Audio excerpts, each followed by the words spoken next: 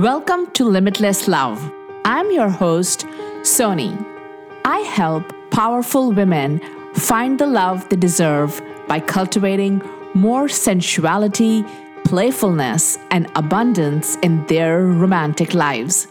Are you a successful woman who is killing it in her career but can't seem to get it together when it comes to men and dating? You are used to being recognized at being the best at what you do. You've got a condo, maybe a shiny new car. You take fabulous girls' trips around the world, spend your weekends wine tasting and shopping. From the outside looking in, you seem to have it all. But you're missing real, romantic connection. It feels like every man you meet is wrong for you.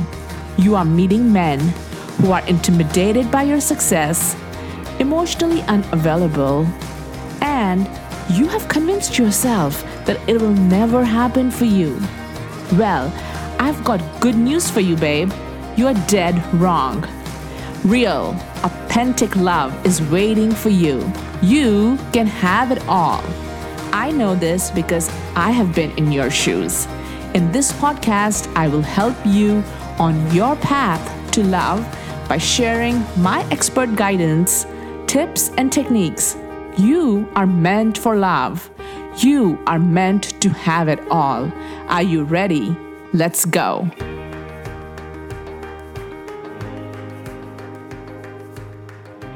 Hi, I'm so excited you are here for the first ever Limitless Love podcast episode. This is not just my podcast, it's yours too. It's our podcast. In future episodes, I will be doing Dear Soni segments too, where I'll answer your questions related to love, relationships, dating, and sex. So reach out to me with your questions and share your stories with me. I'll share with you several ways you can connect with me in the show notes. In today's episode, I'm taking you on my journey.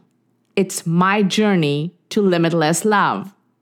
You wouldn't believe me if I told you that I am a survivor of an arranged marriage to a porn-addicted, controlling narcissist. And I was only 19 with no way out.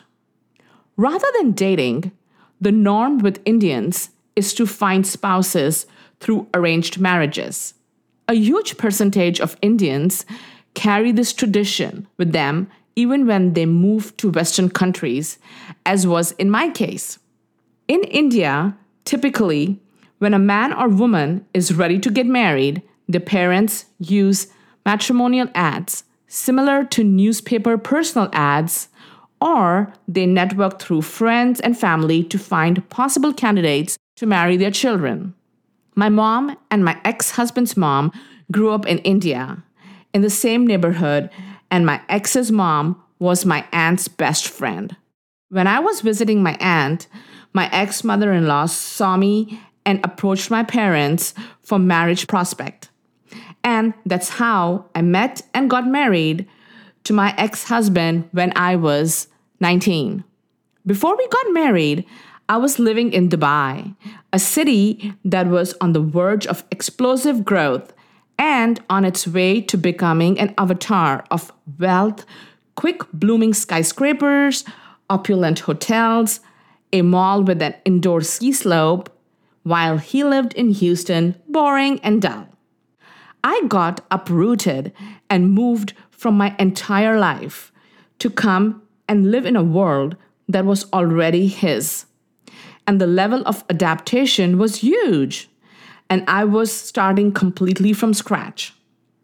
I came to Houston to be with my husband and for his love. Nothing else mattered. And then, what I find out soon after we were married shocked me.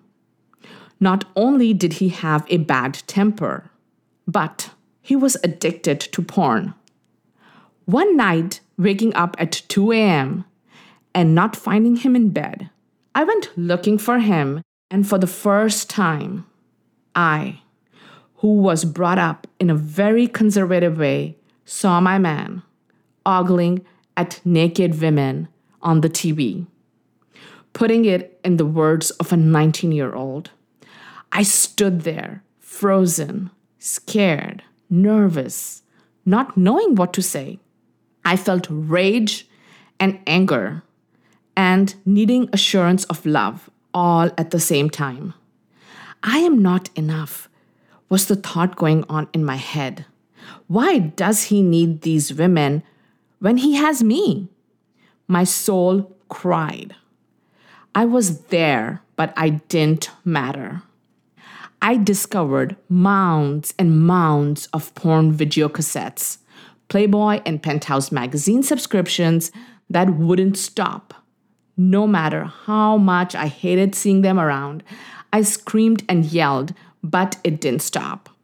Every time I would see a magazine show up in the mail with a black plastic wrapping, I would have this strong urge of shredding it. But I never did. It didn't stop there. One day, I caught him standing on a step stool by the window of our room with binoculars in his hands, looking into the bathroom of the next door neighbor, watching his wife undress. I just wanted to throw up. Women, human beings like me, are objectified, tortured, humiliated, used, and discarded. That image burns in my mind even today when I think about it. He apologized and promised that he will never do it again, and yet I caught him doing it again and again. Anger rages in me that I didn't leave him, why I didn't have the courage to take my kids and walk out. This was killing me inside and neutering my soul. Finding him watching late night Spanish news just to ogle at the newscaster's breasts and masturbate. Love, the reason for which I moved to Houston, was non-existent in my life. You know, love renews and restores.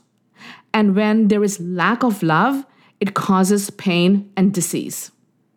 You want hugs and kisses at every turn. He, my ex-husband, would have the audacity to say this to me. You tell me, who doesn't want love and affection? At some level, we all desire it. Some people desiring it more than others because of our love language, and mine being primarily physical touch. Hearing that made me so angry. I can feel till today the anger that boils inside of me because he would say that. But wouldn't you want that? Every person wants that. And then telling me I am being unreasonable and demanding. How is desiring love from the one you are married to demanding? How dare he say that to me? I felt rejected and depleted by the one person who I wanted to love and bring sunshine in my life. This feeling of rejection and lack of love caused my body to becoming diseased. I had disconnected from my authentic nature, one of love, and therefore I detached from my state of ease, and then my body became diseased. I developed severe pelvic pain, pain so severe that my body wanted to explode. It was like period pain, but about 3 times worse. It was like a pack of porcupines coming and hugging me, like thousands of needles pricking me at the same time. 15 days every month of incapacitating pain, multiple doctor's visits, and several procedures later. No clear diagnosis. I refused the laundry list of medications to subside the pain. For 7 years, I endured fiery hot, lightning zap nerve pain. Fights and emotional and physical abuse had become an everyday thing in our house. Then, one cold winter night in February 2013, when it was storming and lightning outside, there was a storm going on inside our house too. Him and I fighting, him pushing me and verbally abusing me, my son standing by the living room arch watching it all. After the storm had passed, my son came to me while I sat at our breakfast table, tears rolling down my cheeks. He was 15 then. He hugged me, looked me in my eyes, and told me, "Mom, why don't you leave him? Why are you tolerating this behavior?" In front of me stood this 15-year-old boy who all of a sudden looked so strong and mature that it made my heart swell up with courage. There was power in his words that ripped through my heart and woke me up. I stood up and gave him a big hug. And that's when I finally realized I was using my kids as an excuse to stay in the marriage and that this marriage was hurting my kids. I realized I wasn't setting a good example for my kids. I was subconsciously telling my son that it's okay for a man to be disrespectful and be abusive to his wife. She will complain, but will never leave him and will tolerate the bad behavior. And I was also sending a message to my daughter, who was 10 then, that it's okay for a man to be disrespectful and abusive to you, and you have to tolerate it. You don't have an option. That night, I made the decision to lift the dark clouds in my life. My identity as a woman had never belonged to me. First, it belonged to India and the Indian culture. Then it belonged to my parents, then to my ex-husband and his parents. And so, in that moment, I decided it was time for my identity to belong to me. And I decided to define it myself. In September 2013, he moved out of our house, and in February 2014, I finally filed for divorce to end my toxic marriage of 22 years. I had also unknowingly started my healing journey. I would realize years later, my journey to find love was also my journey to healing my body. Life after divorce wasn't like swimming in crystal clear blue waters. I found myself in deep, murky waters of dating, the waters I had never swam in before. Getting well after tumultuous relationships and finding love is a process. I know because I experienced it, and I'm here to tell you that because I experienced it and I have helped several of my clients experience it, you can experience it too. Inner healing is a long process. And you know what got me out of the murky waters was a beacon of light shining from the lighthouse. I was so busy trying to keep afloat in the murky waters that I totally forgot to notice this beacon of light that was always there, trying to guide me to shore. The day I realized that the beacon of light was there to guide me to the crystal clear blue waters, that which I desired the most, and the day I realized that I don't have to figure it out all by myself, I followed its light. My beacon of light was my coach. And you know, if I hadn't followed that reliable light from the lighthouse, which is visible in all weather conditions, providing stability and direction and leading us forward, I would still be in those murky waters, not knowing I needed this guiding light in my life. Investing in a relationship coach was scary. It was expensive. Jumping into it, I didn't even know that it was going to be my solution. The journey to the crystal clear blue waters was not an easy one. In fact, it took me several years. As I continue to share my story, you will see how that evolved into me healing my body and my soul. It evolved me getting past my intimacy fears, all those bad boys I dated, leading me to finding my husband. And it actually was the catalyst for me to do the work that I do today as a love and relationship coach. I trusted the process. I followed the beacon of light all the way along. It wasn't perfect, but it was totally worth the work. Even when I work with my clients, I tell them to trust the process, to follow the light, to go with the flow, and to date more often, to date with an open heart. It will feel scary. Real intimacy is scary. To be seen for who you truly are and being accepted for that is scary. It felt scary to me too. And today, I can say with so much confidence that if I had not done the uncomfortable work and stepped out of my comfort zone when dating, I wouldn't have been married to my amazing husband.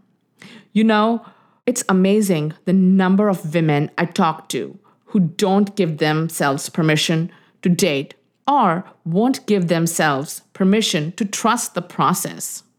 It's very important that you date with an open heart because when you have been rejected or made to feel a certain way, you close your heart.